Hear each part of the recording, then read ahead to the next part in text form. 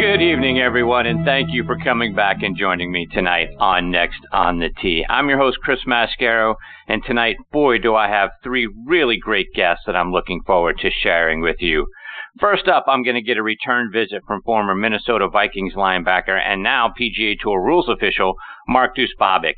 I learned a lot last time Mark was on the show. You know, he joined me around this time last year, and I'll talk to Mark about a season filled with rules news, right? We've had a lot of that so far this golf season, from TV viewers calling in reporting rules infractions to penalties handed down to Lexi Thompson earlier this year to John Rahm getting some rulings in his favor, to Jordan Spieth in the driving range at the Open Championship and his decision to be able to take a drop from the driving range. Was that genius?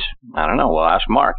We'll also talk about the last two events of the PGA Tour season, and I may even sneak in a question or two about his alma mater, the University of Minnesota Golden Gophers, and the Minnesota Vikings, where Mark played a few seasons in the NFL. He's here to join me in just a few minutes. Following Mark, I'll get a return visit from world-renowned golf course architect Rees Jones.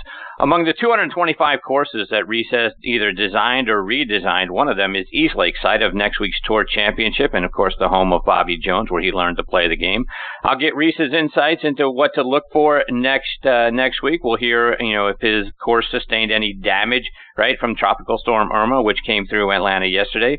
We'll see if he's tweaked the course at all for this year's tournament.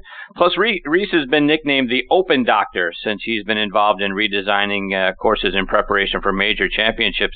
His courses have hosted 7 U.S. Opens, 8 PGA Championships, 5 Ryder Cups, 2 Walker Cups, and 1 President's Cup as well. So, we'll talk about all of that and what it's like to have your courses out there on display frequently during a major. So Rees will be along with me to talk about all that and more a little bit later on in this half hour.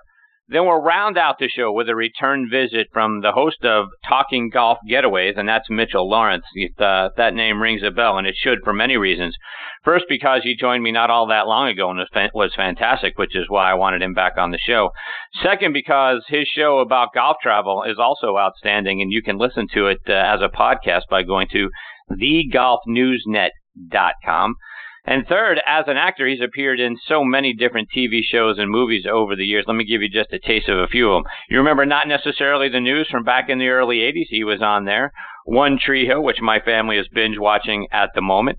Dawson's Creek, Madlock, In the Heat of the Night, In Living Color, and I could go on and on. Plus, his twin brother Matthew has become a great friend of the show as well. Mitch just played in the World Amateur Championship up in his adopted home city now of Myrtle Beach. And if you recall from his last appearance, Mitch only plays hickory shafted golf clubs. And maybe next year you'll see Mitch, Matthew, and I playing in that tournament in the hickory shaft light, which would be a lot of fun. So we'll talk about all that and more when Mitchell joins me a little bit later on in this hour. So more great stories and information coming your way tonight on this edition of Next on the Tee. Thank you so much for tuning in and taking the journey with me over the next 90 minutes. As you know, we are sponsored by the French Lick Resort. Let's hear a word from our friend Steve Rondinero about what they've got coming up this fall up there. Fall golf is gorgeous at French Lick Resort. Perched on one of the highest points in Indiana, the Pete Dye course hosted the first ever senior LPGA championship this summer. Ask the ladies, the views are spectacular. The venerable Donald Ross course is looking better than ever as it celebrates its centennial. Go to FrenchLick.com and save with our Hall of Fame package. Play legendary golf at French Lick Resort this fall. Yeah, please go online to FrenchLick.com to see for yourself, folks, how great a place it is and how you can book your stay as well. Also want to remind you about our friends over at Kinetic Sports, makers of Club Hub Sensors, the most comprehensive swing analysis and shot tracking tool in golf. And folks, if you're like me and you want to know all the data related to your swing speed, distance you hit every club in your bag, your swing tempo, angle of attack, and so much more, then Club Hub Sensors are what you're looking for. And guess what? You can get all that data for every shot, whether you're on the course or out on the range. Plus, our iPhone and Android apps have thousands of courses. They're preloaded and mapped out there for you. So not only will you be able to get your GPS distances to your target into the hazards, but you'll also be able to look back and see exactly where and how far you hit every shot. Think of what that's going to do for you, for your preparation the next time you go play that same course. The app is also going to keep track of the average distance you hit each club. No more guessing or approximating. Are you ready to improve your game? Are you ready to take what you know about your swing to a new level, either out on the course or out on the range? Well, Club Hub is here to get you there. See what they can do for you at clubhubgolf.com and use the promo code NEXT to get 10% off on all products.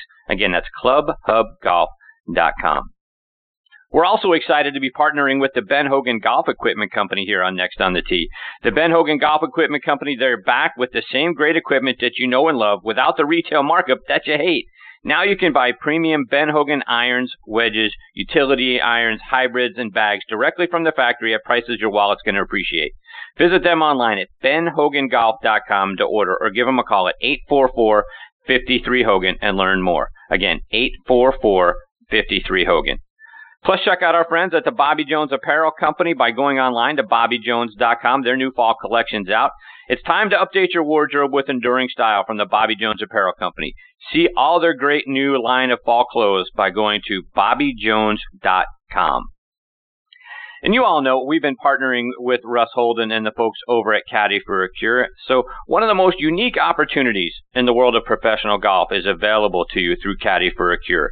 Spend a day inside the ropes with one of the world's best players as their caddy. It's a fantastic way to have the time of your life while supporting our wounded service members and a terrible disease, Vancona anemia. You're going to walk side by side with your tour player experiencing professional golf as an insider. In addition to this amazing experience, you'll receive a fantastic gift package from Caddy for a Cure, which includes Under Armour logoed apparel, an eyewear package, a tour grade caddy bib suitable for autographs and framing for you, a tin cup ball marking gift, chest cut real jerky, and professional photographs of your day. Go online to caddyforacure.com to learn more about this wonderful opportunity. All right, now back with me on the French Lick Resort guest line is Mark Dusbabek. Let me remind you about Mark's background. He is from Faribault, Minnesota, which is in the southeastern part of the state. Played his college football at the University of Minnesota. He was a linebacker and was drafted in the 4th round in 1987 by the Houston Oilers. He would ultimately go back and play 3 seasons for the Minnesota Vikings. 2006, he became a PGA Tour rules official. He was also the director of course rating for the Southern California Golf Association and a former assistant director of rules and competition for the SCGA. He is also the former president of the Professional Golf Referees Association and is currently their treasurer, and I'm honored he is back with me again here tonight on Next on the Tee. Hey, Mark, thanks for coming back on the show. Great to be back, Chris. Thank you. So, Mark, I want to start by getting a quick thought from you on your alma mater, the University of Minnesota. Your Golden Gophers are off to a 2-0 start this season. Can they be a force this year in the Big Ten, do you think? Well, we like to hope so every year, but the Big Ten is really looking extremely difficult this year. So it'll be challenging for them, but I really like their coach. I actually followed him when he was at Western Michigan. So I'm excited for the team. I'm excited for the community up there. They're really he's really doing a lot of great things, and he does, like any great coach, he teaches more than just football. He teaches things to carry over into everyday life. And, Mark, your other team, the Vikings, got a big win last night over the Saints to start off their season. Dalvin Cook and Sam Bradford both looked very good. How do you feel about the Vikings this year? Well, once again, I go back to the coaching. I think Zimmer is just an absolutely fabulous coach, and I think that he gets a lot out of the players. So he may have some great talent and things, but I think that he orchestrates and puts together good plans and good strategies. So I'm really excited for them, and I think that it's about time Minnesota has some success going on up there. And Mark, talk a little golf. I know you're in town for next week's Tour Championship. Have you been out to the golf course? Have you seen Eastlake? Has there been any damage? We had Hurricane, Irma, what was, I guess, at that point, Tropical Storm Irma, come through Atlanta yesterday. A lot of high winds and rain. Have you seen the course? Any damage? Well, I flew in on the red eye from LA last night, so I got in at around 8:30 this morning. I went straight to the golf course, and there's a lot of debris on the golf course. There's some fallen trees, but not really in play. It's just very messy out there. Not too much structural damage. We were concerned about the high winds, and ahead of time they already had to put up the bleachers and skyboxes and things. So that sustained very little damage. It's just we lost power today. So So I didn't stick around too long. I just kind of tried to assess a few things. We didn't want to drive out on the golf course because it was extremely wet and it was still raining. So I decided to come back to my sister's and let her make me dinner. Good for you. So, Mark, talk about the preparation for the Tour Championship. We've got a little over a week, before that tournament kicks off. But what goes into the next, 6, 7, 8 days for you and for the golf course between now and when the tee times start next Thursday? Well, fortunately, the weather forecast is really favorable for us. So it's supposed to dry out and it's supposed to clear up, and so we'll easily get the golf course ready and get it cleaned up and all the debris picked up. So that's not an issue.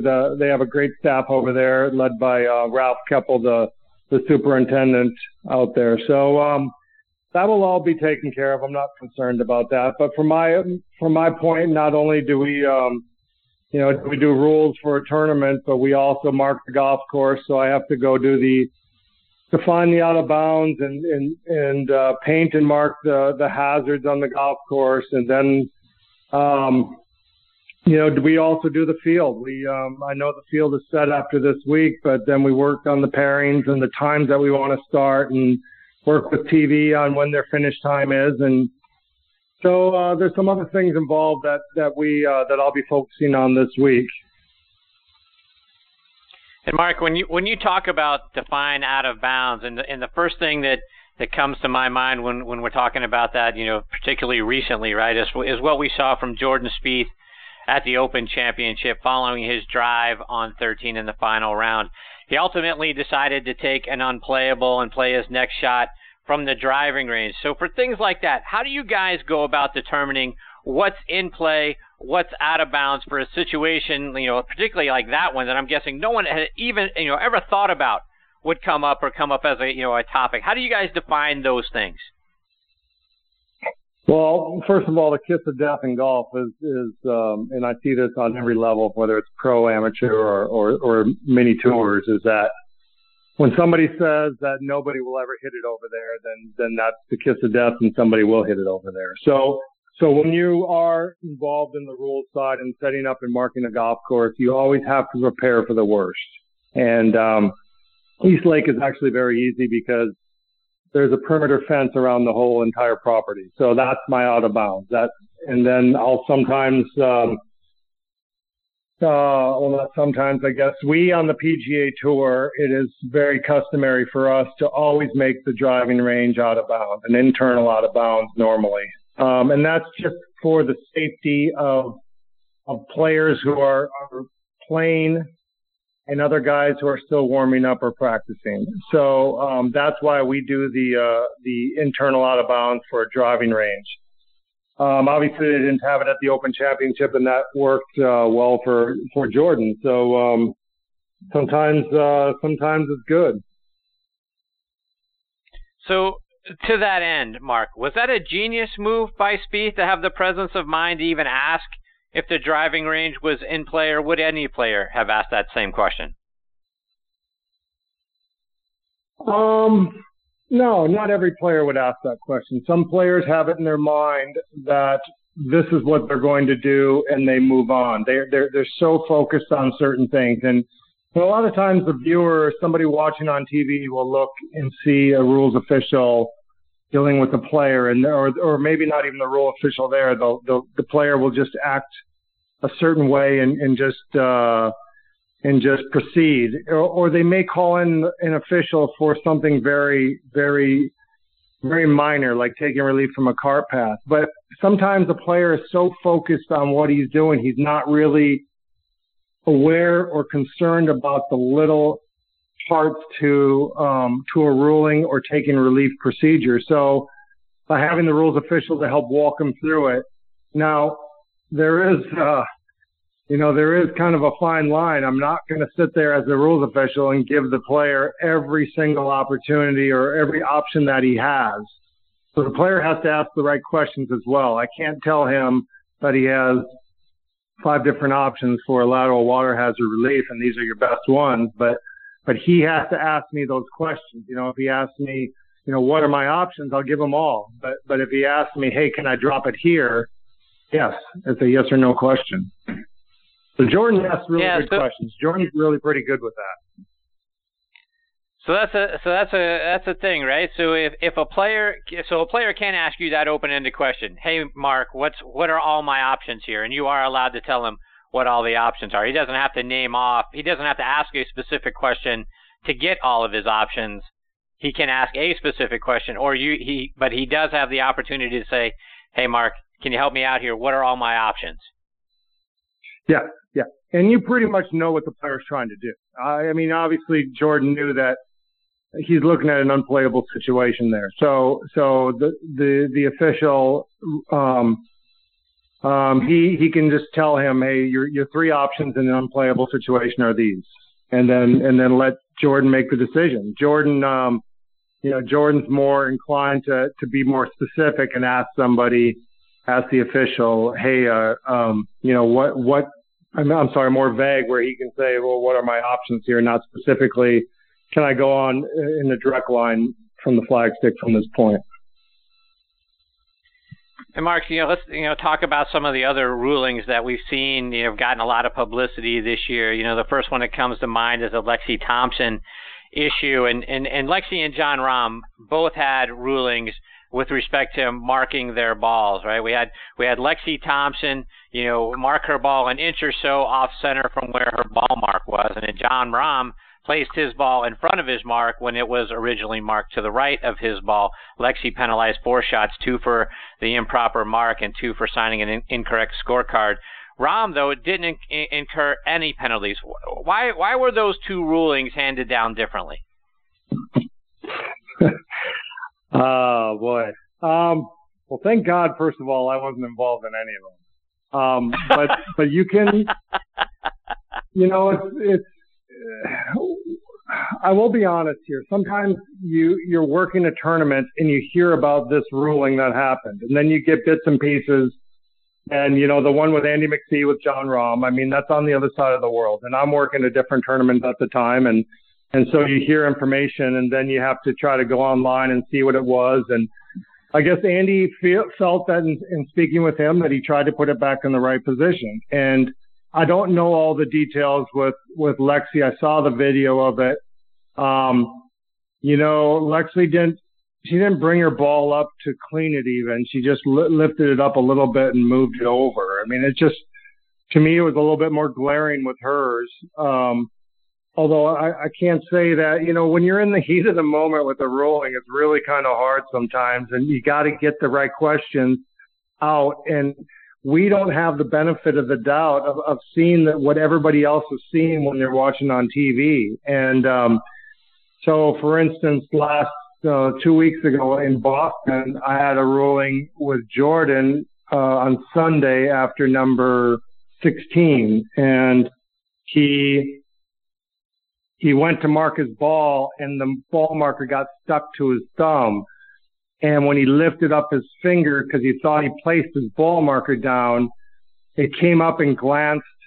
It touched the ball, but he said it didn't move the ball. So I'm going off of what he said. Well, if you don't think it moved, then it didn't move. I mean, and so I'm calling, trying to see if anybody saw it on TV, if we have anybody in the truck that could relay back to me that it did move. So it's hard to see, and you as the viewer on TV may have seen it, and yeah, it's clear as day, Mark. How come you can't call that?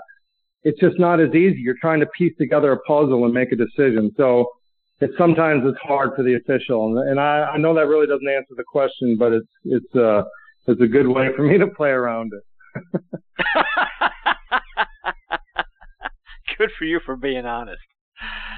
So, and Mark, the USGA at this year's U.S. Open did away with walking officials with each group in favor of having 2 rules officials at each hole, plus 4 on-course video review locations. It starts to feel like, and even as you described, that last piece, it's starting to feel like we're getting closer and closer to NFL-style video reviews. Is that where we're headed? That so at some point you guys are going to be sticking your heads in a monitor to see, if we got this angle, did it move? Did they place it exactly right? Are we headed in that direction? No, I don't think so at all. I do think that down the road, we might have to consider the whole idea of, NHL, Major League Baseball, NFL, and basketball. They all have their video room, their war room, whatever it's called. And in hockey, it's in Toronto, and in basketball, it's in New York or whatever it is. So, we don't have that. And at some point, maybe the PGA Tour might want to think about going that way. I don't think it'll ever become exact because we have so many different games going on at the same time, so many different players. So you can't have video of every single shot of every single player. So I don't think it's going to go that way. I think that it's evolving and it's changing and it's getting better. But we're not going to slow down the game like that. One of the other rulings I wanted to get your thoughts on, it was also involved Jon Rahm, and he had a situation at the Open Championship where he pulled a reed that he thought was dead and was actually, unfortunately still attached, away from near his ball. And he was initially assessed a 2-stroke penalty, but he maintained that it didn't improve his lie and he thought it was dead and a loose impediment when he picked it up. How do you guys go about assessing something like that? And, is it improving his lie? Is it not improving his lie? It's close to his ball. I mean, that's got to be a tough, every, little inch, every little thing, gets officiated on the PGA Tour. How do you guys decide whether it's something in that situation would have improved his lie or could have impacted, the head of his club when he swung? What do you guys do with that? A lot of times, the official will ask the player, do you think it improved? The player, you'll find, especially in professional golf, the player is not going to cheat. He's not going to try. There are guys who, obviously you can try to play it to your advantage, but nobody's going to cheat. Nobody wants to try to ruin their image or their life that way. So they don't want that hanging on them. I'll give you a quick example. I had I'll actually say the name. There's John Senden. I was in New Orleans about 4 years ago, and he was on the fringe of the green, and he was right. He had a sprinkler head in front of his ball about 2 or 3 inches, and I know he wants to putt the ball, but he can't because the sprinkler head's right on his direct line of play. And he asked me, he said, I'm going to have to chip this ball, and I think I might on my follow through catch the sprinkler head. And I just said to John, I said, listen, John, if you think it's going to catch your club, then I'll give you relief. If you don't, then you don't get it. And he sat and thought about it for a moment, and he said, you know what? I don't feel comfortable taking relief, so I'm going to just play it. So I think sometimes you put it on the player and you make the decision. They're the ones that have to live with it. They're the ones that have to go to bed at night and look themselves in the mirror and live with their consequences. And I think if you put it back on the player, they can make the decision. Mark, there's going to be several rules changes, coming up, in 2019, and the changes make complete sense. And kudos to everyone who went back and decided, that the game has too many rules and several of them no longer make sense. Were you guys a part of that, of that decision in weighing in? Did you get to participate with the guys with the USGA and the R&A in those? Well, okay. So first of all, the USGA, obviously they govern golf, amateur golf in the United States and Mexico. And the R&A governs the rest of the world. And, they're trying to make golf, the rules of golf, more understandable for everyone in the world. Sometimes it's not applicable to golf at the highest level where we work.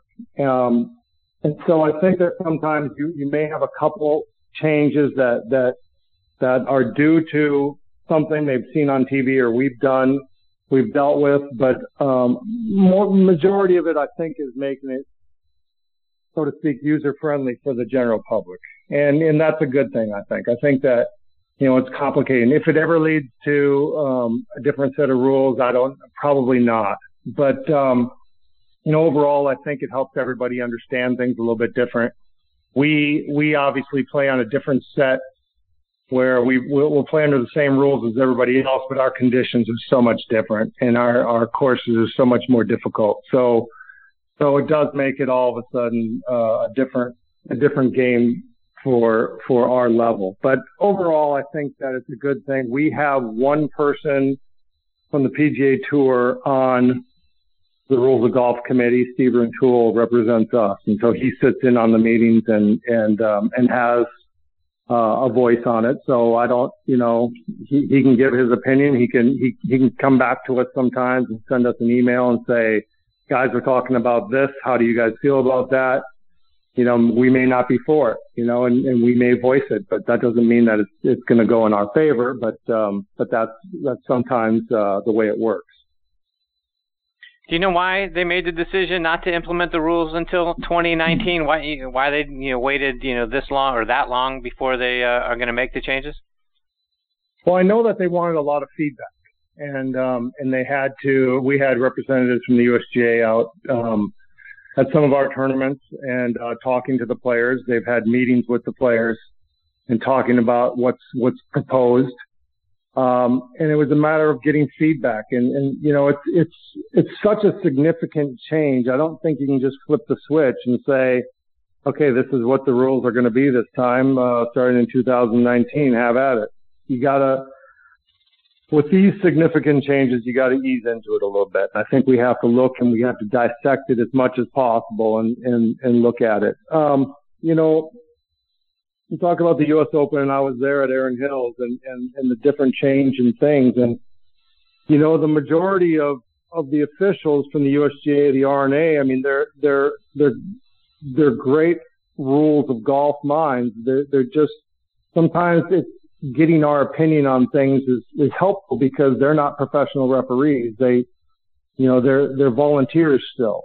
And so sometimes getting feedback from the PGA Tour, whether it's the officials or the players, is helpful for them because they see one side of it. They see it from a volunteer side or they see it from the amateur side, which is a totally different game. Mark, before we let you go, let our listeners know, how can they, stay up to date with, all the things that, not only you, but the rest of the rules officials are doing? How can they follow you guys and like I say, stay up to date with all the great things that you guys are doing, or as the rules change? Well, I mean, if you want the rules of golf changes, first of all, let's not make them too easy and take me out of a job. But you have, obviously go to USGA.org and the RNA.org. Those are two great resources for finding out about the rules changes. You can do online quizzes with the rules, and we all do it as officials still. We may take classes, we've all passed the test and everything, but staying sharp on things and staying abreast of things, we still visit those sites ourselves. And then when it pertains to the professional level, we have a website, Pro Golf Refs, and we try to educate the people on ProGolfRefs.com, and we try to educate people on whether it's course marking or why we set hole locations a certain way, why you would mark something, what happened on a specific ruling that you may have seen on TV that we were there to actually be the ones that did the ruling. Mark, it's always great to catch up with you. Thanks for your time tonight. Look forward to catching up with you at the Tour Championship next week. But above and beyond that, I certainly appreciate your time. You're always fantastic. Well, Chris, we appreciate your support that you always give us, and let me know what day you're going to come out there so I can come out and see you in person. I appreciate that. I will. I'll get in touch. Take care, Mark. All the best of luck to you and to Stephen Cox and the rest of your crew. I look forward to catching up with you. Sounds great. See you then. See you, Mark. That's Mark Dusbabek. And again, go online, progolfrefs.com. If you want to see, like he said, why they did something, what the rules are, and learn a lot about what they're doing and the rules of golf. It's a fantastic site. Mark is fantastic. We've had him on the football show as well, and can't thank him enough for his time tonight. And we look forward to catching up with him. Like I say, hopefully I get the opportunity to meet with him at the Tour Championship next week, and then get him back on the show real soon. Before I get to my next guest, Rees Jones, I want to give a couple of shout-outs to our sponsors. First, I want to remind you about our friends over at SyncIt.com. You know how we like to keep things on the positive side here on Next on the Tee and have a positive approach both in life and out on the golf course. Well, we're excited to be partnering with the folks at SyncIt.com. Keep putting that positive thought of sinking the putt in your mind with their great line of T-shirts and hats. To win any tournament, you got to sink the final putt. We all wake up every day to finish strong, sink the putt, close the deal, work hard, get better each and every day. Have the confidence to push forward towards your dreams with unwavering passion, and you're going to sink it in life. Check them out online at syncit.com. Also want to give another shout out to our sponsor, Kinetic Sports, maker of Club Hub Sensors, the most comprehensive swing analysis and shot tracking tool you're going to find in golf. If you're like me and you want to know all the data related to your swing speed, the distance you hit every club in your bag, your swing tempo, angle of attack, and so much more, then Club Hub Sensors are what you need. And guess what? You can get all of that data for every shot, whether you're on the course or out on the range. Plus, their iPhone and Android apps have thousands of courses. They're preloaded, mapped out for you. So not only will you be able to get GPS distances to your target and to the hazards, but you'll also be able to look back and see exactly where and how far you hit each shot that day. Think of what that's going to do for you for your preparation to play the course the next time. The app will also keep track of the average distance that you hit each club in your bag. No more guessing or approximating. Are you ready to improve your game? Are you ready to take what you know about your swing to a new level on the course or out on the range? Then Club Hub is going to get you there. See what they can do for you by going to clubhubgolf.com and use the promo code NEXT to get 10% off on all products. Again, clubhubgolf.com. All right, now back with me on the French Lick Resort guest line is Rees Jones. Let me remind you about Rees's background. He's from Montclair, New Jersey. Comes from an extremely talented golf course design family. His father is legendary golf course designer Robert Trent Jones, and both Rees and his brother Robert Trent Jones Jr. have done outstanding new course designs plus renovation projects as well. Rees graduated from Yale and did his graduate studies at Harvard. Following college, he went on into the family golf course business with his father and his brother. In 1974, he struck out on his own. Like I mentioned at the top of the show, he has designed and redesigned over 225 golf courses, including remodeling 7 U.S. Open sites, 8 PGA Championship courses, 5 Ryder Cup courses, 2 Walker Cup venues, and 1 President's Cup site as well. Locally, he has redesigned East Lake Golf Club, which is the site of next week's Tour Championship, as well as the Atlanta Athletic Club, the Charlie H. Golf Course, and the Oconee Golf Course out at Reynolds Plantation, to name just a few locally. You can also see his great work at Torrey Pines, Cog Hill, Oakland Hills, Falcons Fire, Pinehurst No. 7, Hague Point Club, Ocean Forest Golf Club, and the Waldorf Astoria Golf Club, to name only a few of those. Here are just a few of the awards he has also been recognized for. He won the 2013 Donald Ross Award for the American Society of Golf Course Architects. He was inducted into the New Jersey Sports Writers Association Hall of Fame back in 2012 and the Northern California Golf Association Hall of Fame in 2015. He was Golf World Magazine's 1995 Golf Architect of the Year and given the Golf Course Superintendents Association of America's Old Tom Morris Award back in 2004. And I am deeply honored he is back with me again tonight here on Next on the Tee. Good evening, Rees. Thanks for coming back on the show. Glad to be with you, Chris. So, Rees, as I was just talking to Mark Dusbabek, you're one of the PGA Tour rules official who's here in town for the Tour Championship next week. Curious to get your thoughts. Have you been out to East Lake to assess any of the damage that might have occurred as we had Tropical Storm Irma come through town last night? Well, my last visit was about 3 or 4 weeks ago, and the place was pristine. Ralph Keppel does a great job there. But they got hammered with some rain, got 40, 50, 60 mile an hour winds. They lost only 5 trees. There's a lot of debris out there. The bunkers have really, the sand has been moved around the bunkers, but it's really not that bad, and it's going to be back in shape in time for the Tour Championship. And Rees, last year the nines were reversed, and you made some tweaks with a fairway bunker on 12 and some slight modifications on 16 and 17. Any new modifications in preparation for this year's tournament? No, but we're always looking at it because it is the annual stop of the Tour Championship. So we're going to meet with Steve Winslow during the event this year and just look at a few possible changes, maybe on number one. But for the most part, we've been working at East Lake for 22 years, and it keeps getting better, and the players are challenged, at the same time they like it very much. So, Rees, do the players come seek you out during the tournament, to pick your brain or try to get thoughts about, strategy to play the golf course, try to gain some sort of edge on the rest of the field by, trying to spend some time with you? Well, not really at East Lake because they've played there before, so they know what they're dealing with. But at U.S. Opens or PGAs, when they're only playing the golf course once every 10 or 15 years, they do seek me out. They seek the other architects out too, just to get an idea of what the design style is, what the green contours are going to do, what the speed of the greens are, really what the chipping areas are going to affect the play, and also basically where not to hit it.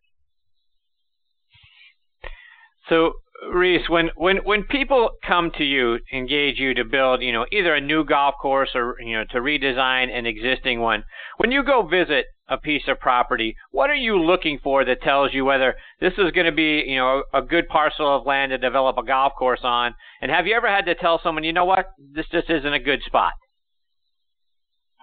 Well, even a flat piece of ground can be turned into a great golf course.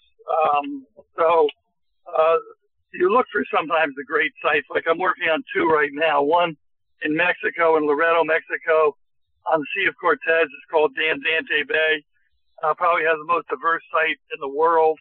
And then I'm working on Playa Grande in the Dominican that has 10 holes on the cliffs on the ocean. So those are God-given sites. There aren't many of them. So you really look for topography. You look for vegetation. You look for, holes that are going to be different. You're actually very happy if you have a course like Ocean Forest. It's on the ocean, and then you utilize the dunes there. I've been very fortunate in getting some great sites like Cascada, Rio Seco, and Las Vegas. So you get the great sites. If you don't take on too many jobs, you really can wait for the great sites. And Rees, you've done so many projects. Is there a golf course or maybe a specific hole that you've created when you stand back and you visit it when it's all done, you go, wow, that turned out to be a beautiful golf hole? Well, yes, I think at Danzante Bay, our 17th hole, it's like the 7th hole at Pebble Beach. I got the client to, he and I found it together, and we created the hole together. And I mean, I don't think I've ever had a better cliffside hole before. Then you have, this one at Playa Grande. I've got all these holes right on the cliff, and the ocean meanders in and out, so I can work in and around the ocean. It's not a straight line. So I've got a lot of great holes there. It's hard to pick one. But then you got a hole like the 18th hole, Ocean Forest, which is right on next to the dunes. And so, I mean, I've been very fortunate to get some great sites. And I think it's harder as an architect when you get a great site, because then you have to do routing after routing to optimize the site. The flat site, there's a lot of things you can do, and the site doesn't dictate the layout. And Rees, when you go out and play, can you just go out and enjoy being outdoors and playing the golf course and being with friends, or is the architectural eye always on and thinking, boy, I would have done this hole differently. I would have put a bunker there. I would have taken that tree out over there. Can you turn it off when you're playing? Yeah, to some degree I can. If you don't turn it off, you can't play well. But just I was playing Nantucket Golf Club, one of my courses that I'm very proud of, with the pro Mike Demakis, and he and I went around the course, just the two of us, played the course. He gave me a lesson, and I told him the things we ought to do as far as improvement. So it worked out pretty well. Rees, when you see Dustin Johnson do what he did in the playoff a couple of weeks ago against Jordan Spieth and, drive the ball, out across the water, hit it 360, only have a lob wedge left to the hole, plus the number of over 500-yard par fours that we have now out on tour, and you have some of them on your golf courses. Do you ever sort of harken back when you see that and say, you know what, golf just wasn't supposed to be played like this? No, it wasn't, and it's hard for a designer to really design for all the players in the field. We're getting ready for Bethpage Black, and Greg Muirhead, my associate, and I are looking at the 12th hole, whether or not to take the bunker farther out, the cross bunker that you have to cross to get to the fairway. But we got to make sure that we don't just take it so far out that only the big hitters can hit over. We got to make sure everybody in the field can go that route. So I think it's a very different situation for us because we don't know where the back tees are anymore. Mike Davis and Kerry Haig moved the tees around, so we got designed for many, many different options. So I think that the fact they're hitting it so far is why Mike Davis and Kerry Haig have decided to kind of confuse them a little bit by changing the holes. And now we're building drivable par fours. Like we built the 11th hole at Belle Reeve. It's a drivable par four for next year's PGA, and those holes were never in vogue in the past. And Rees, as you talk about next year's PGA, as we look beyond that to the PGA being played earlier in the season, in May, and then the players getting moved up to March, I imagine that's going to really change the selection of golf courses that can be played, right? Because of the temperature and the time of year and things of that nature. How does that changing in time affect a golf course and its being prepared to be able to play and to host a championship that early in the season? Well, if you're in the Northeast in May, that's like the greatest weather you'll ever have. It's so beautiful. The flowers are blooming. I think that the weather will be fine in Chicago and New York. I think that really the problem is getting the site ready, putting the stands up. If you get a bad storm, in March, you might have some problems getting the facilities ready.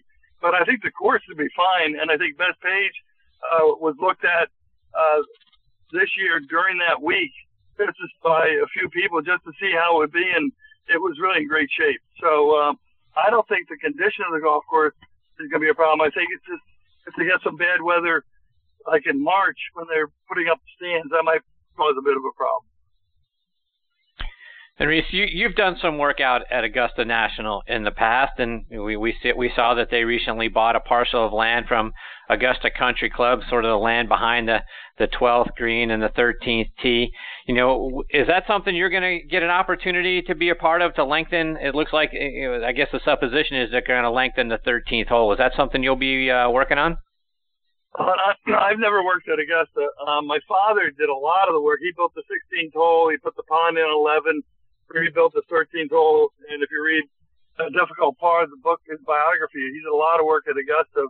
I've never had the opportunity to work there, but I love going to the tournament. And I think they're doing the right thing because what John Daly taught us at Crooked Stick is these sharp dog legs play so much differently than they did when they were originally designed because the players just fly it right over the trees. They can get it high and they can hit it long.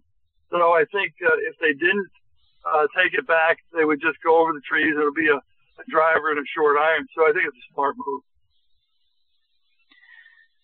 So, Rees, one of the things that we see, that sort of impedes the ability to grow the game of golf is the cost involved, from the green fees to the equipment. And one of the factors in keeping prices, high, if you will, for many people and, precludes a lot of people from being able to play, it kind of all goes down to maintenance costs, right? Because, courses require so much more real estate now, as we talked about, with lengthening a lot of the courses, which in turn means more water, more upkeep. Therefore, the greens fees are higher. What can we do to make the game more affordable for people to play? Well, I think that when I was a kid, we didn't really expect the conditions to be so great. In fact, irrigation systems weren't automated at the time, and the rough would die in the summer and August because it's all Pohania.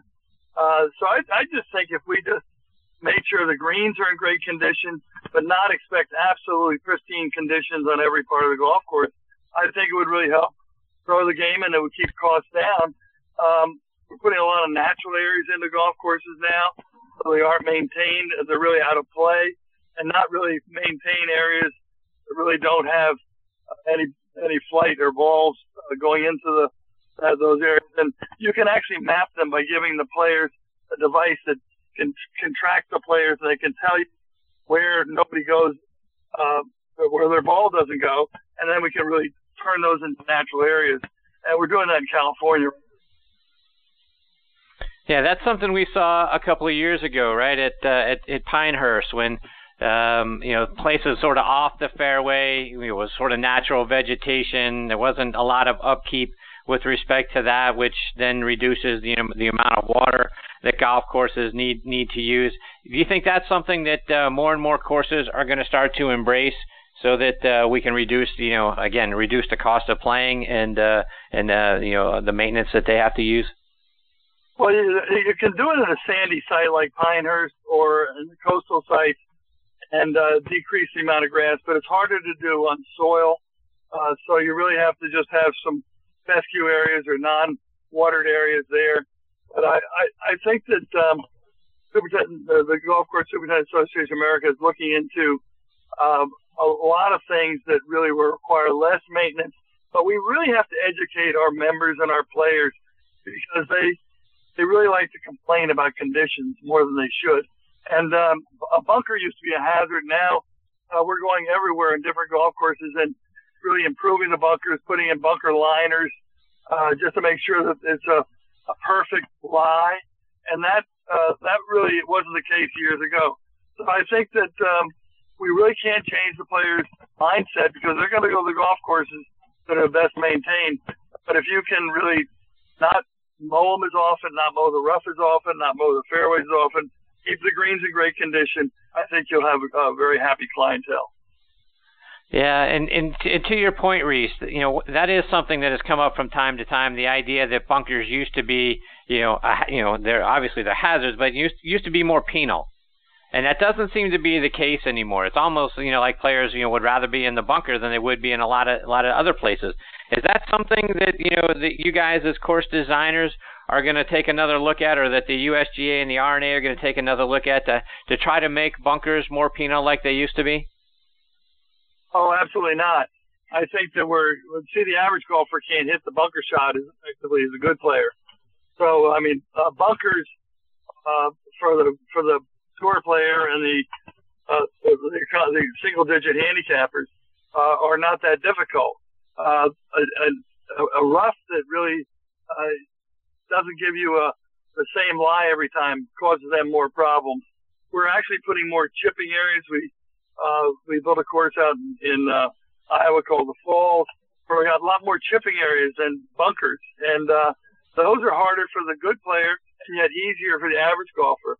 We're trying to make sure we get more players to stay in the game, more players come into the game but not leave the game, and we're doing that by chipping areas and by this long leaf tee program, which all these tees, forward tees, extended for every caliber player, and you know which tee you should hit from based on how far you hit your drive.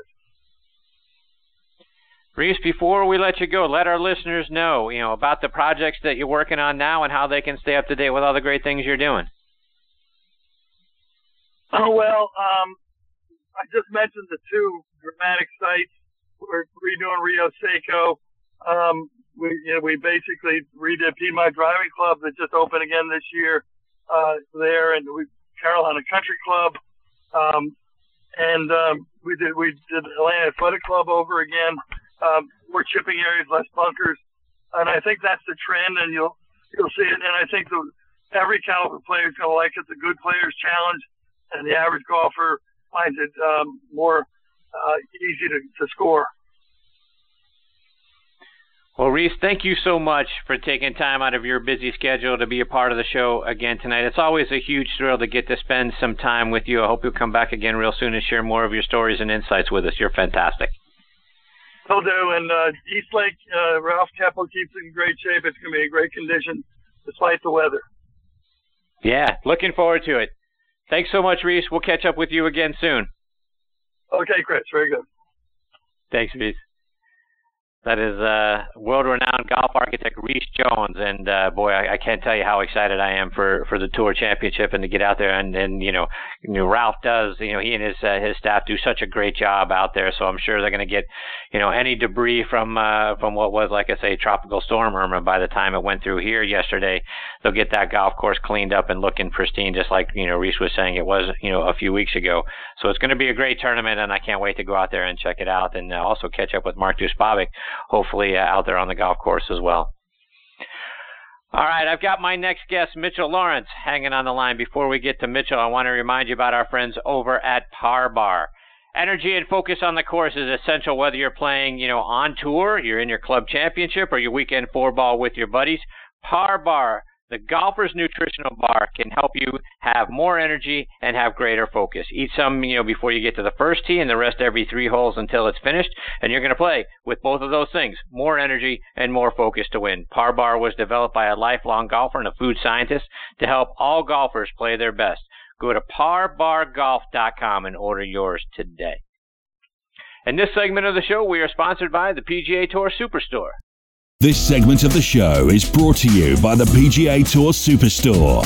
See why golfers everywhere are proud to call PGA Tour Superstore their golf pro shop. Visit them online at pgasuperstore.com. Now, back to you, Chris.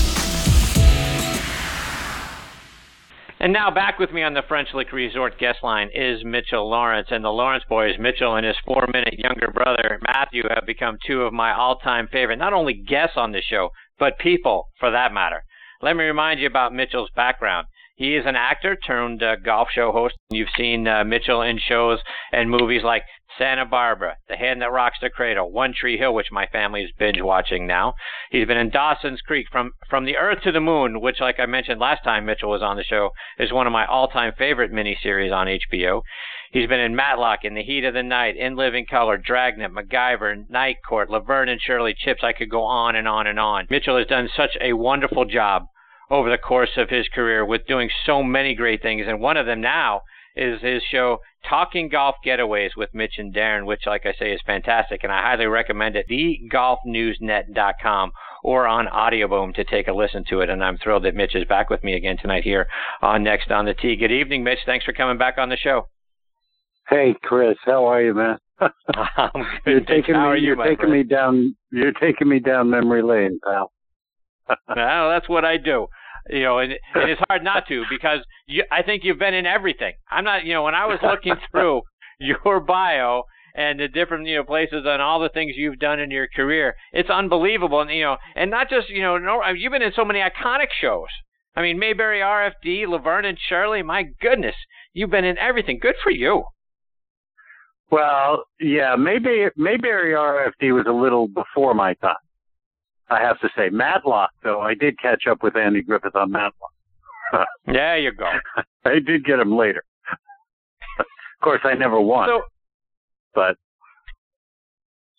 So, Mitch, I want to start off our time tonight talking about a recent experience that you had, and you were just in the World Amateur Handicap Championship up there in your home, your new, I guess your adopted home city now of Myrtle Beach. You guys had over 3,000 players competing simultaneously on 50 courses across Myrtle Beach, and you're typically a guy who's emceeing and hosting a big party every year that is associated with that event.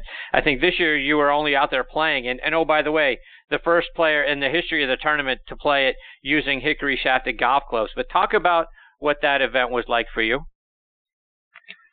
Well, I have to say the Myrtle Beach World Am, and it's gone by many names over the years, but the World Amateur Handicap Championship, from the time, even before I moved to Myrtle Beach, which is now 18 years ago, amazingly, was something that was pretty mind-boggling to me, just for the size and scope of it. There's no other, and I'm happy to blow Myrtle Beach's horn here, but there's no other place on the planet that could literally host a tournament like this. You mentioned 50 plus courses, and it's been at times, I remember at one point it was probably about 65 courses, and all within a 50-mile range, let's say. So when people from all over the world come to Myrtle Beach, which they have been, this was the 34th playing of the World Am, they come from all over the world, and they're able to compete in a 4-day, 4-round tournament based on their handicap. And literally everybody has a chance to win the title. So it's not just based on being a great golfer. It's based on playing well over 4 days. And they've had handicaps from scratch players up to, in the mid-20s win the tournament. And so I was always amazed by it and interested in it before I even started working and doing those emceeing all the stuff at night and kind of being involved in the tournament. And then this year, as you said, because we were fortunate enough to have, there's 4 nights, and every night of the event, they have the world's largest 19th hole, which is held at the Myrtle Beach Convention Center. And this year we had Charlie Reimer and Damon Hack from the Golf Channel handle the emceeing duties. So for the first time in a really long time, I had nothing to do, in terms of working. And so I thought to myself, every year I've been working, I wasn't really able to play. I never wanted to take away from my duties at night by playing during the day. And once I decided to play, I said, well, I'm a hickory player. That's who I am. I've played my hickory clubs for pretty much the last 7 years, and that's all I play. I think I've hit my regular clubs twice in that time, just playing in scrambles kind of thing. So I decided to play with hickories, and once I did that, I was talking to the tournament director, a good friend of mine, Jeff Monday. Well, this year he wasn't, but has been for the last 10. Jeff Monday, and he's still heavily involved in the tournament through Myrtle Beach Golf Holiday, who has run it brilliantly for years. And we kind of realized that I was the first and only player in the history of the event to play the event just using hickories. And so it was a really interesting experience, which I can go into if you'd like me to. Please. Yes, please.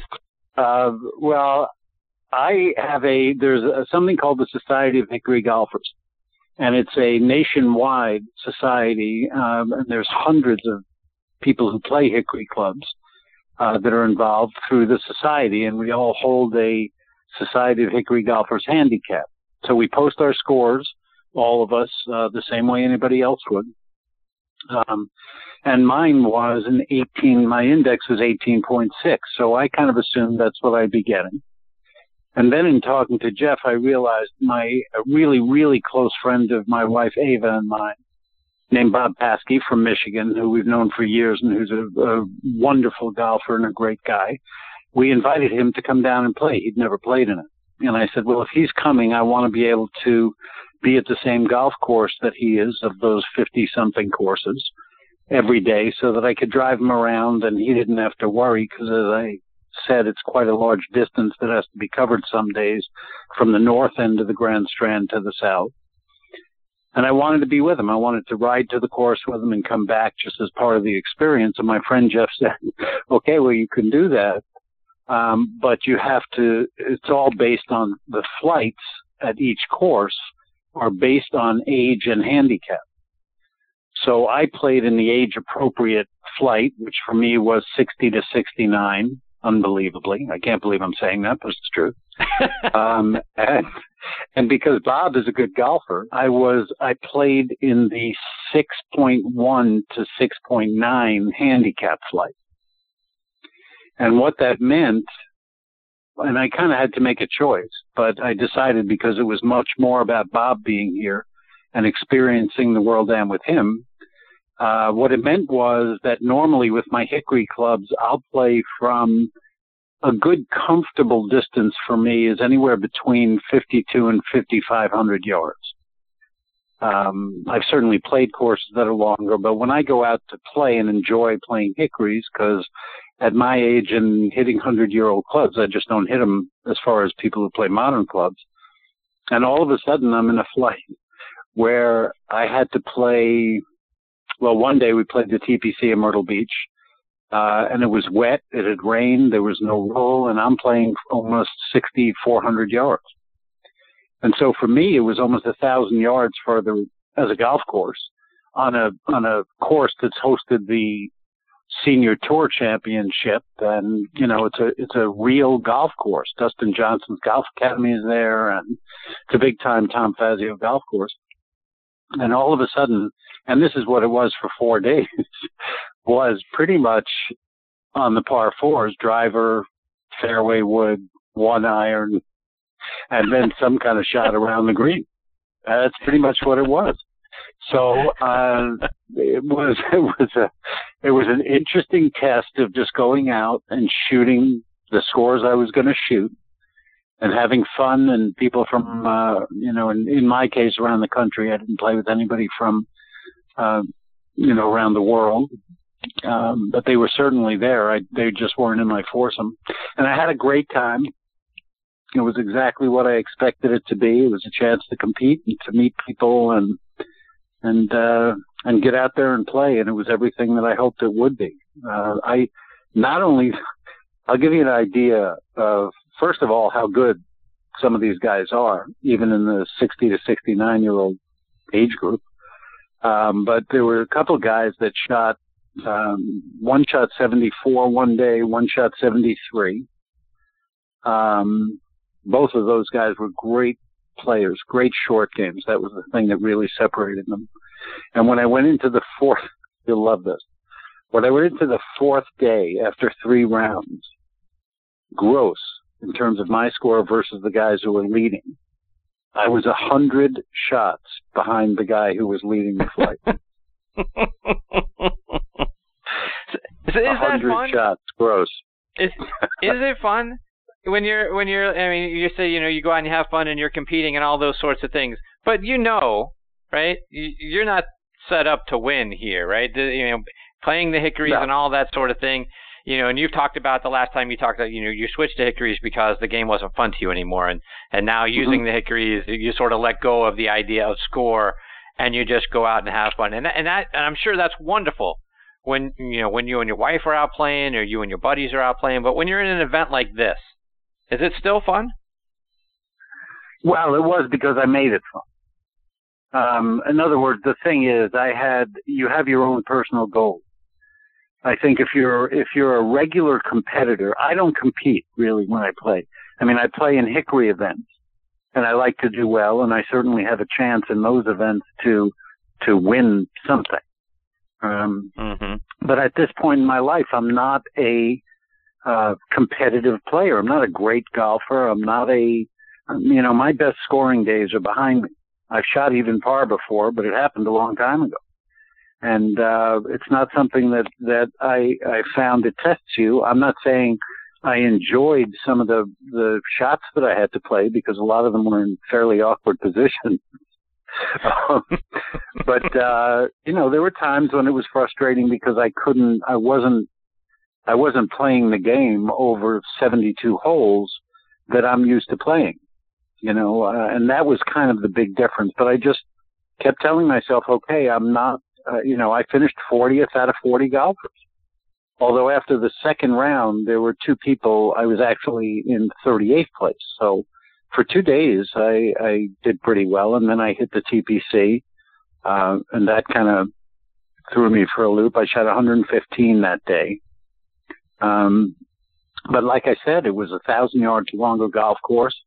There was no roll. I'm an 18, and that was pretty much, double bogey golf all the way around or a little more. And that's kind of what I expected myself on that kind of conditions. So I had fun. I just told myself that I was going to keep, and luckily the 4 days, I had groups they loved the fact that I was playing those clubs. They enjoyed what I was doing. They were trying to win. And one of the guys that I played with actually did win the flight over the 4 days. So that was pretty exciting. He made it to the finals on Friday after the 4 rounds, Monday to Thursday, the flight winners. And there were 70 flights. So those flight winners went and played at the Dye Club at Barefoot Resort, and that was the final round. And it's like I said, it's a different kind of fun. It's not going out with my wife or you and me going and just having a great day, because they were pretty serious. We had fun, but the guys I was playing with, they were pretty serious about trying to win. So it was a really interesting experience, which is really what it came down to. That's what it was. It was interesting. And I urge your listeners, if they want to get a chance to participate in something that's really different and kind of a one-of-a-kind thing every year about Labor Day, and great times at night. I mean, the convention center is, the alcohol is free, the food is free, there's great stuff at the convention center. The whole experience is pretty amazing.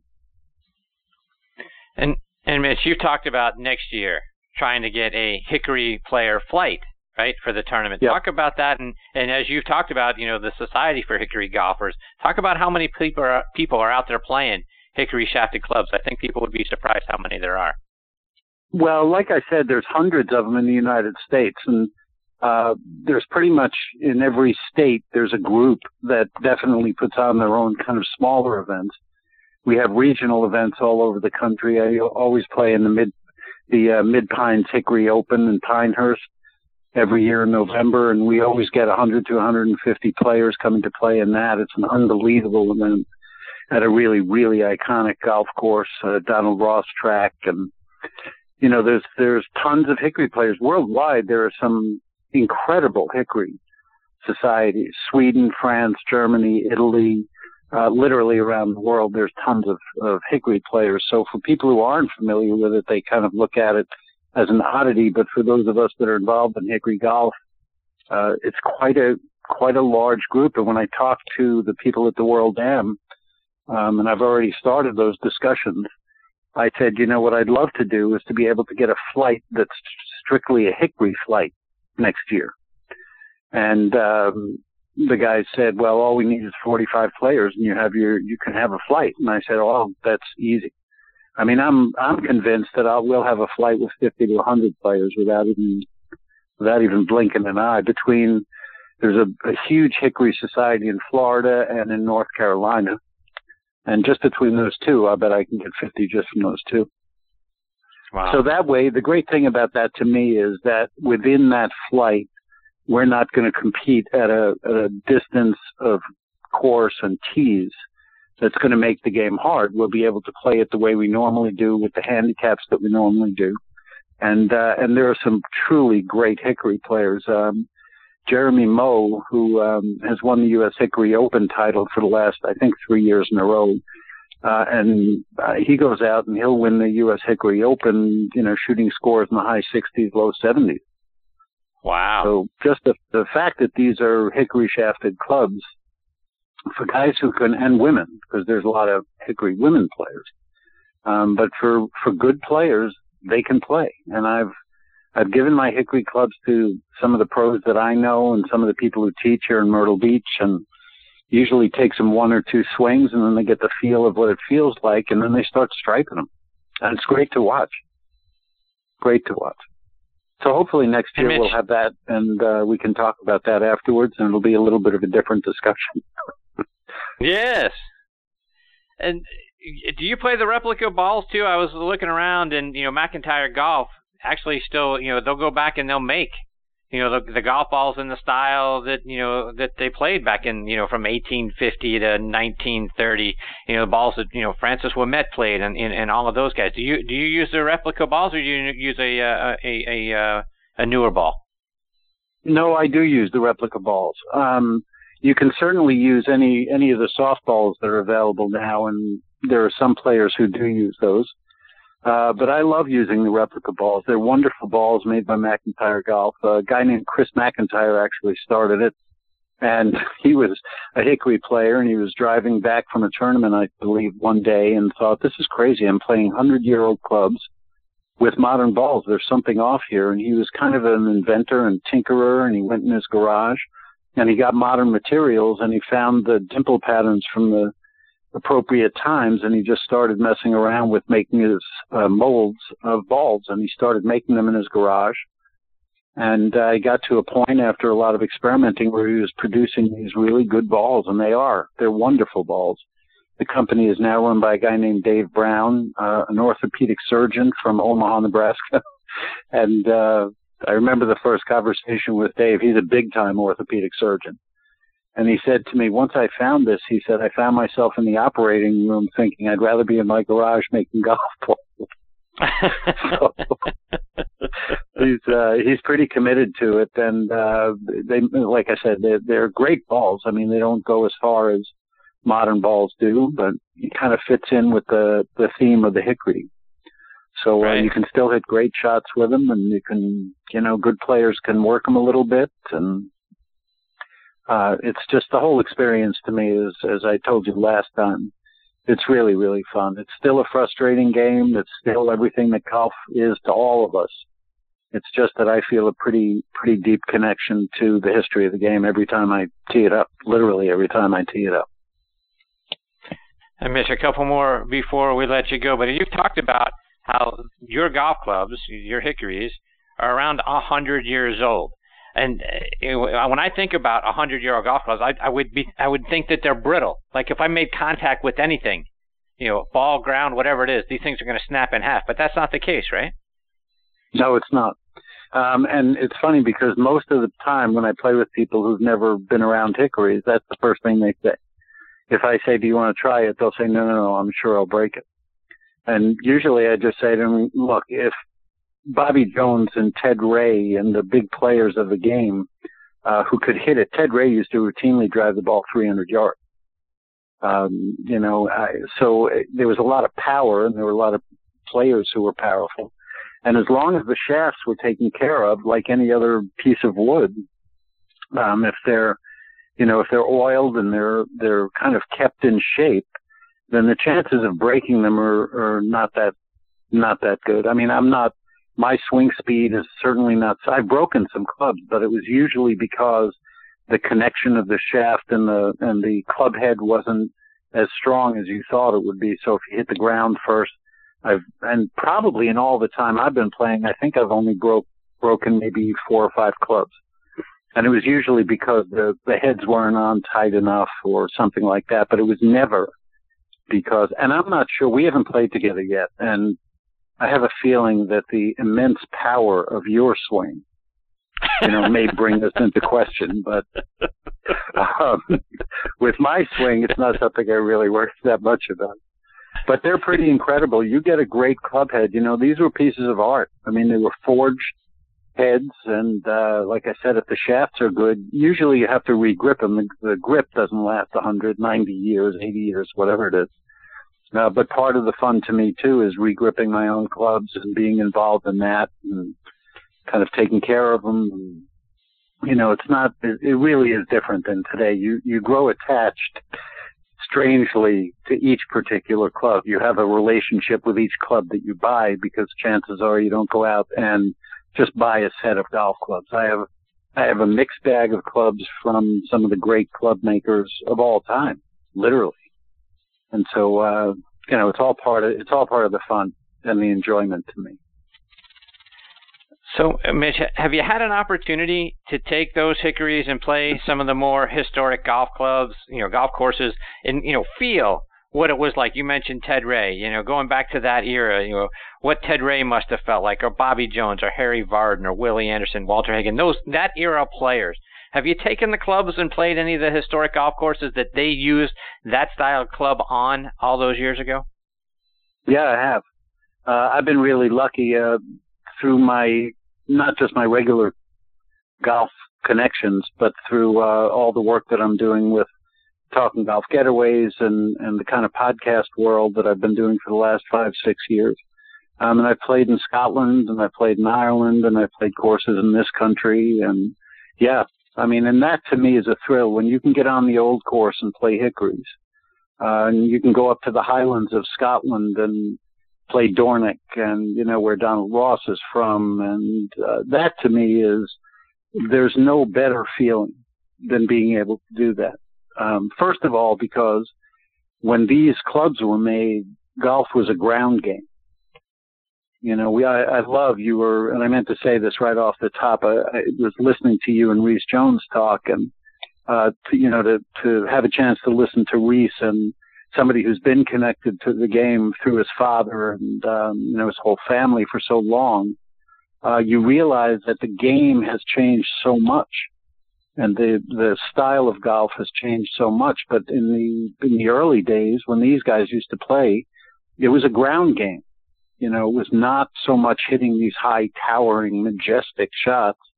It was about playing the land and taking what it would give you and playing different shots. And when you go to a course that's still like that, which usually happens in Scotland or Ireland, that's a whole different planet of being able to enjoy it and be connected to the game. And I don't think, and there's certainly great courses today that still now are being built that allow you to do that allow you to play a game of run-up golf and, without bunkers protecting every inch of the front of the green, that kind of thing. And places like Cabot, I was just up in Nova Scotia and got to play Cabot Links and Cliffs and Highlands Links on Cape Breton Island, which is a iconic Stanley Thompson course. I played 2 of them while I was there. And when you get to play those courses with those designers who played that kind of game, there's nothing else like it. I mean, when you show up at, courses today with just hickories, you get a lot of weird looks. But in Scotland and Ireland, they don't look at you as strangely. They love the fact that you're doing it. And for me, there hasn't been a bigger thrill than being able to play those kinds of courses with the hickories. Yeah, just the whole experience. And I know you've done this as well with all the way down to the clothes, right? Pants, shirt, tie, the whole thing. Yeah. So when you put it all together, right? You got the hickories, you got the outfit, and then, being at, here locally in town at Eastlake, and I've, had the honor of playing Eastlake one time, and, and then some of the courses you talk about over in Scotland and Ireland and places like that, to be able to kind of put all of that together, sort of the pieces of the puzzle, if you will, and then go out and play. It's got to be, something that, I get chills thinking about what that must be like to go out there and just really feel like what those guys, what the course conditions were and what they got to experience.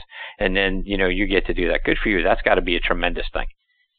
Well, one of the things that playing the hickories does is it gives you an unbelievable appreciation for how good they were, the players of that time. And then when you throw in the clothing and everything else, and you realize now, you turn any tour event and you see what players are wearing and the freedom they have in their swings, and then you go back and you look at a wool suit. If you watch The Greatest Game Ever Played about Francis Ouimet in the 13 Open, and you look at Harry Vardon and Ted Ray, and you see what those guys were wearing, and to be able to play the kind of golf they did in the conditions that they did, it's pretty mind-boggling. I actually love wearing the +4s and the shirt and a tie, and I've played in a kilt before, which is, wow. I have to tell you, this is going to sound weird, but I have to tell you, it was my favorite thing to wear while playing. Is that right? Was a kilt. Oh yeah, it's we don't have to dive too deep into this, but you want to talk about freedom when you're playing? That's pretty much it, Al. No doubt it is. Yeah, Mitch, let our listeners know. We went down to play Stream Song on a Golf Getaways trip for Golf Newsnet, and I wore it there. And my partner Darren Bunch, he didn't have a kilt at the time, but Vic Williams, who's now the main guy at Golf Tips magazine, Vic and I wore kilts that day, and man, we had so much fun. I can't even tell you. And Darren and I are going back to Stream Song next month because they're opening the course, the new Gil Hanse course at Stream Song. And I'm wearing it again. I'm bringing it down. It's going to be my Stream Song tradition. Yeah. Wow. I'll send pictures. Don't worry, because I know you'll be. Please. Please. I want to see. Sure. Any chance to see me in a skirt, you're there, right? Without a doubt, I'm all about that. So Mitch, let our listeners know who do you and Darren have coming up on your show? How can they find it and listen to it? Because it's fantastic. Well, the show, we've had a kind of a great run. We've taken a little break over the last few weeks because Darren went on some monstrous trips. So we kind of put the show up. We're going to start recording again in a couple weeks. Actually, we're going to Tobacco Road up in Pinehurst, which for your listeners who haven't been there, it's Mike Strand's course, and it easily in my top 10 of courses in the world. I've played it a bunch of times, but Darren and I, and Ava, my wife, is going to go with us too. We're going to be at Tobacco Road, so we're going to do some shows from Tobacco Road. And then, as I said, we're going to Stream Song. We'll be talking to some people from there. And it's been great. We've been able to kind of really dive into the world of golf travel and different destinations. So we're going to keep that going. It's on, as you said, you can just put in golfnewsnet.com and you'll find it. It's available on iTunes podcasts or Audio Boom or Stitcher. And we just passed, I think, our 80th episode, our 80th podcast. So there's tons of content from around the world, literally.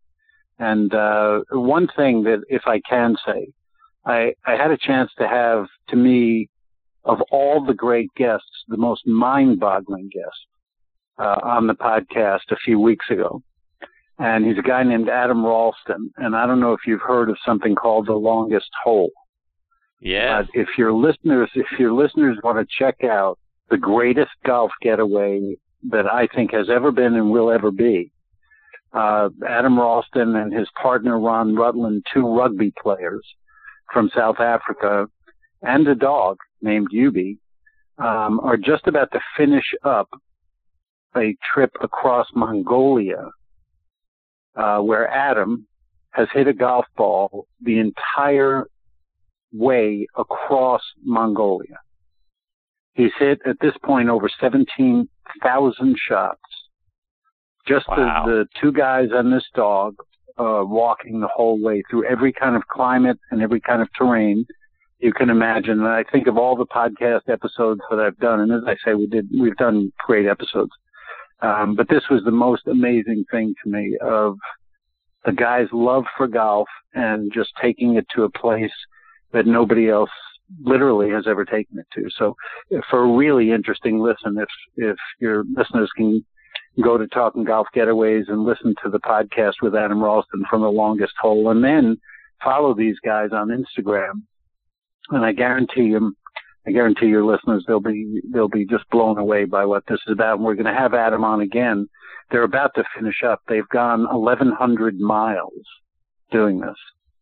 And they're just about to finish up, and we're going to have Adam on again once they finish and kind of fill in the second half of the journey. So that to me was the most amazing story I've heard, I think. Yeah, it is an amazing story, and there's articles out there all over the place. But kudos to you guys for getting them on the show, and I'll be certainly interested to hear how they feel once they've gotten through the whole thing. It is an amazing journey they've been on. Mm-hmm. Mitch, I mean, you and I go out and play, and we feel good. We feel good if we play 36. We feel good? No, we feel badly after we play. Well, 36. yeah, we do feel badly. We hurt, but I don't complain anymore. Not after talking to this guy. No kidding. So, Mitch, let our listeners know, how can they stay up to date with all the great things you're doing? How can they follow you on social media? Well, on Twitter and Instagram, it's at Mitch Laurance, Laurance. And that's pretty much where we do our business. And as I said, at the Talking Golf Getaways podcast, and it's on golfnewsnet.com. And as always, Chris, I really appreciate it, and thanks for the opportunity to be on. I love being with you. I appreciate you saying that. You kid me? It's a huge thrill. Every time I get to interact with you, I can't thank you enough for being generous with your time and coming back on the show. I hope you'll do it again real soon, because I always love getting to spend time with you. Absolutely. It would be an honor, my friend. And we'll get you on Talking Golf Getaways too. That's coming up soon. I look forward to that. Okay. So, Mitch, take care. All the best to you and your family. I look forward to catching up with you again real soon. Okay. Thanks, Chris. See you, Mitch.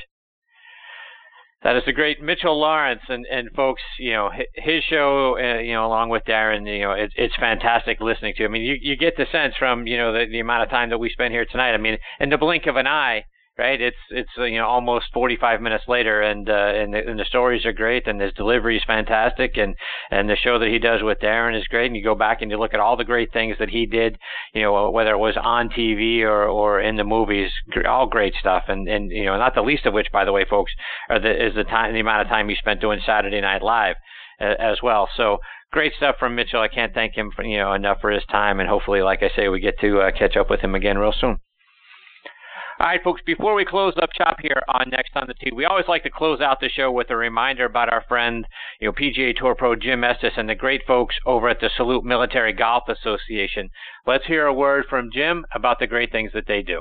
The Salute Military Golf Association was created to provide rehabilitative golf experiences to the brave men and women who have been wounded while serving our country. Hi, I'm Jim Estes, PGA Golf Pro and co-founder of the Salute Military Golf Association. With my adaptive golf program, we've successfully helped thousands of soldiers in their recovery, both mentally and physically. The SMGA has been providing family-inclusive golf experiences across the country since 2007. To date, the SMGA has equipped more than 1,000 warriors with properly fitted golf clubs and has extended its clinic series to more than 8 chapter and affiliate locations across the U.S. If you are a wounded veteran interested in participating, or if you'd like to learn more about the Salute Military Golf Association and find a chapter closest to you, visit our website at smga.org. We've seen firsthand how impactful golf can be in aiding one's recovery. The Salute Military Golf Association, empowering wounded veterans one fairway at a time. Visit smga.org. That's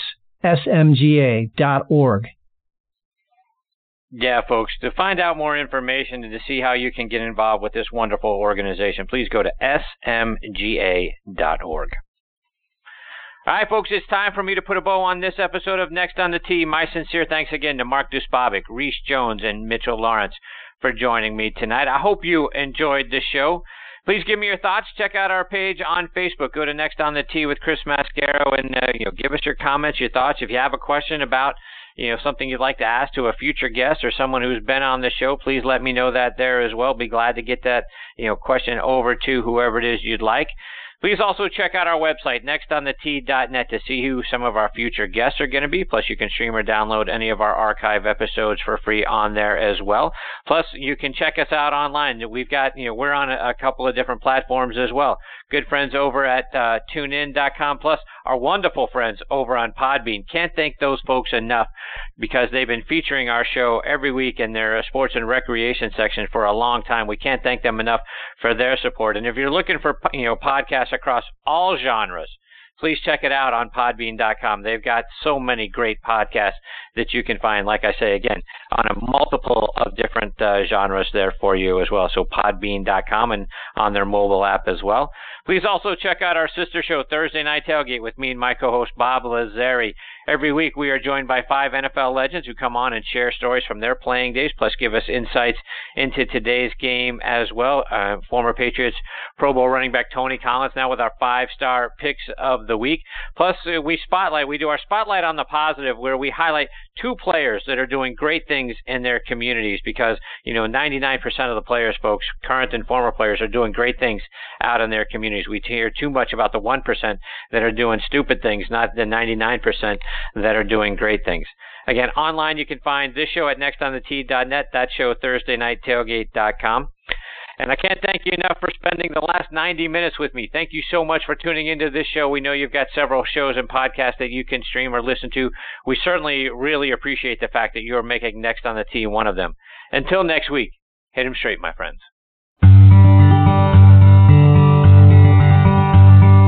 You've been listening to Next on the Tee with Chris Mascaro, where PGA and LPGA pros and top instructors and media members go to tell their stories.